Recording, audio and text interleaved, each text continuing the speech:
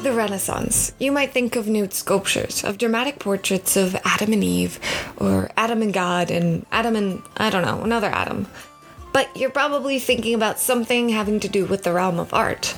I mean, the Renaissance is often quoted as a period in European civilization following the Middle Ages. It's seen as a surge in interest in classical scholarship and values. It's the revival of classical learning and wisdom that had been long lost during the Middle Ages. The Renaissance forever changed the world of arts, of politics, of religion, even of economics. And it thrust the world into the modern age. I mean, the Renaissance is seen as the beginning of modernity. But what if I were to tell you that the Renaissance isn't really even a thing?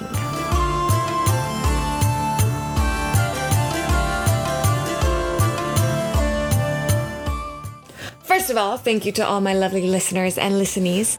This is going to be just me for this wonderful podcast, so I really hope that you don't get bored of my voice. A couple of housekeeping pieces. I know I have been all over the place with posting, both here on YouTube. I mean, there's no order, so I am making this statement here and now, and hopefully you will keep me to my word.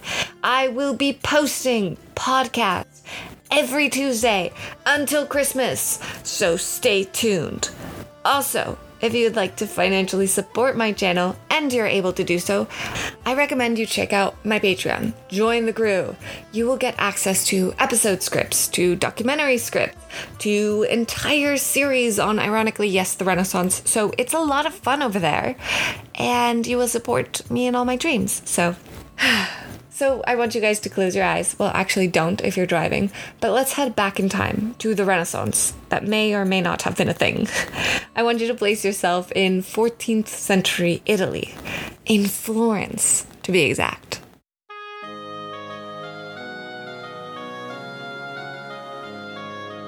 So first of all, what was the Renaissance? It was a fervent period of European cultural, artistic, political, and economic rebirth, following the Middle Ages.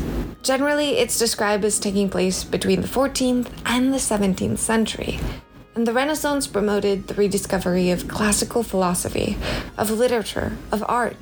Some of the greatest thinkers, authors, statesmen, scientists, and artists in human history thrived during this era, while global European exploration opened up new lands and cultures to European commerce. The Renaissance is credited as bridging the gap between the Middle Ages and modern-day civilization. So to understand the Renaissance, we really have to go back to the Middle Ages. So Petrarch, a famous philosopher, coined the term the Dark Ages for the Middle Ages, as often being branded as a time of war, of ignorance, famine, and pandemics such as the Black Death.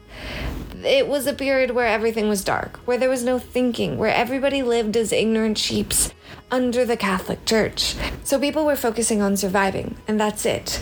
And that's how the Middle Ages was different from before. And so, well, to understand the Middle Ages, honestly, we're going to have to go even farther back in time, to antiquity. So the Renaissance is seen as a rebirth of knowledge that had originated in antiquity, in Athens and ancient Greece. You see, the ancient Greeks were seen to have builded on discoveries and knowledge of civilizations in Egypt and Mesopotamia. They developed sophisticated philosophical and scientific culture.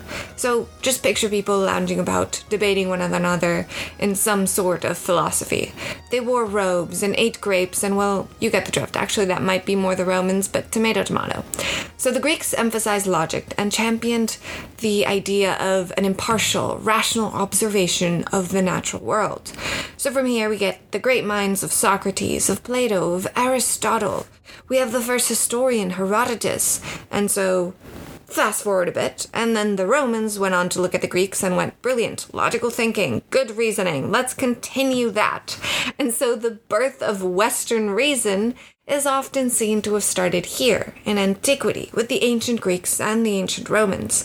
But after the fall of the Roman Empire, there was a sort of, well, in accordance, this is how it is taught in school, The world, namely Europe, fell into a period of cultural decline in the Middle Ages. So for example, if you take the public baths that were very, very popular during the Roman times, they just kind of fell to ruins during the Middle Ages. I mean, there was a whole thing where public baths were seen as immoral because, everyone's just naked and lounging about.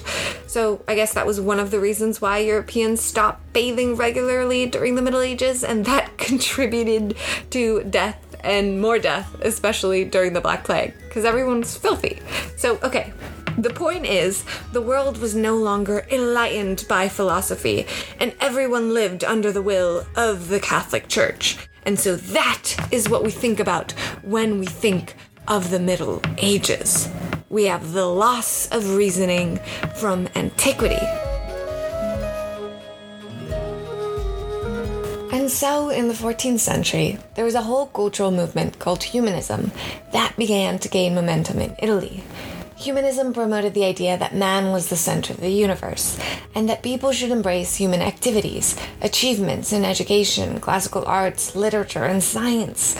So, think about how monumental this is. I mean, we're focusing on the individual, on the human, not on God. And this is where obviously we get the idea of humanities. That thing I'm studying, paying thousands of dollars to go to college, probably gonna be broke in the future, unless I get a patron. So that's a great idea. If you guys want to go join my Patreon and become my patrons, that would be great. Okay, going back to the original story. So why did the Renaissance happen in Italy? Not in India, not in Spain, not in Germany. Well, the answer is money.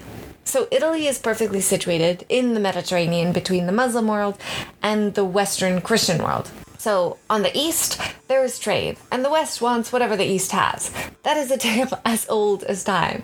So Italy is making money both on creating its own goods, such as Florentine wool, and also creating mechanisms that facilitate the trade of said goods. So there's essentially a lot of money coming in, and this money helps pay for the great thinkers, the sculptors, the philosophers, who probably would have died of hunger if nobody financed them. Like I said, humanities doesn't exactly make a lot of money, but the people who support humanities do.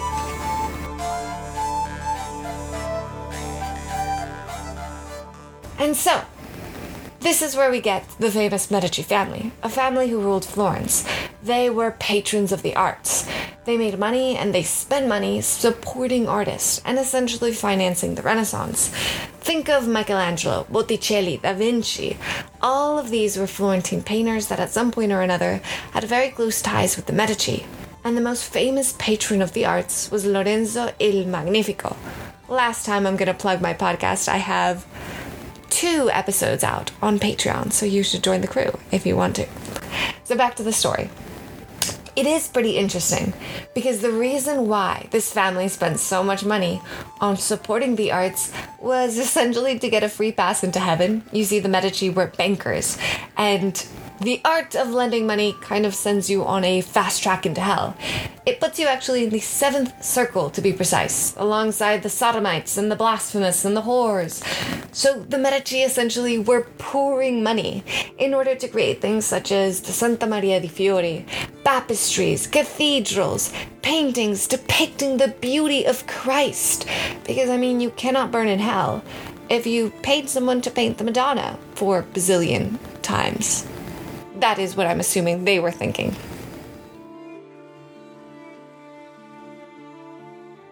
Nonetheless, money was being poured into art, and so this created some pretty insane innovations for art at the time. We had the formulation of rules of linear perspective that organized a unitary space. So kind of think about the Last Supper, how the room gets smaller and smaller in the back, and people get larger and larger in the front. There's also the focus on the human being as an individual, and also a rejection of decorative elements and the return to the essential. So, focusing on the painting, not so much the gold plates surrounding the painting. More importantly, we stopped painting just Christ and the Virgin Mary a trillion freaking times over. Artists started depicting myths and legends from ancient Greece and Rome. They were kind of having an ode to their forefathers.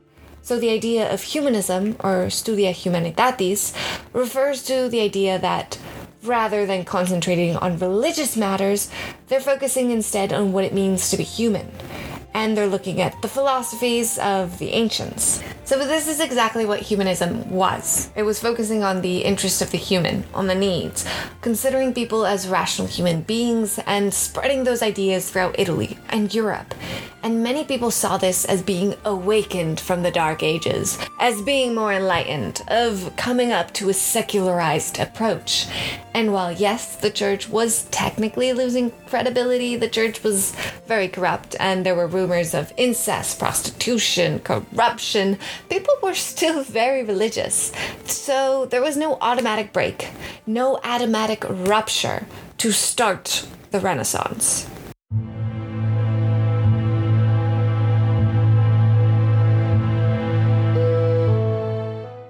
And so this takes us to the main problem. Nobody really knows when the Renaissance started.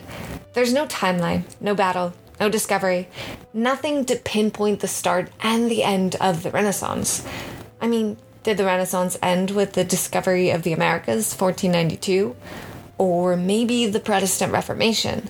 But all of this is still kind of early. I mean, Da Vinci still hadn't even finished making his most notable works of art. So, did the Renaissance end in the 17th century? I mean, that's like 200 years after. That is a lot of time. So, yeah, the timeline in the Renaissance is a little messed up. And also, it's important to note that the Enlightenment of the Renaissance didn't happen for everyone. I mean, this was a period of learning and enjoyment of the arts that happened for the select, very, very rich, and their very, very favorite artists at the time. But most people, yeah, they really didn't have the luxury. Most people living in the 1400s, 1500s, hell, 1600s were still peasants struggling to survive, to not die of plague, of starvation, of, I don't know, someone else's war. Tuberculosis. Tuberculosis was a huge problem.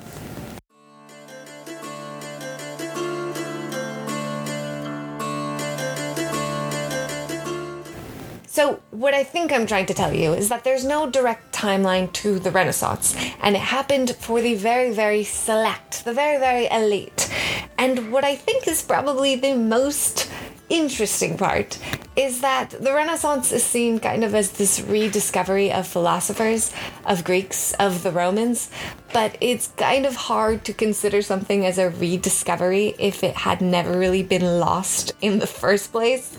I mean, the ancient Greeks and the Romans had been studied in depth and preserved and remembered and translated in great depth by the Muslim world surrounding the direct European Christian world. So their rediscovery in the Christian world was really only kind of coming back as new information to Europe, because that information was very much existing in the outside world. I'm not trying to say that the Renaissance isn't cool. I mean, honestly, it's probably one of my favorite times in history, if we do consider that it actually happened. Thank you so much for listening. I hope you guys enjoyed this episode. And yeah, that's pretty much it. Hope you have a fabulous day, a marvelous day. I need to come up with a catchphrase, a very good catchphrase. So if you have any idea for catchphrases, how about you DM me or something? I don't know. Wish you all the best. Goodbye. No, join my Patreon and I'll take catchphrases there.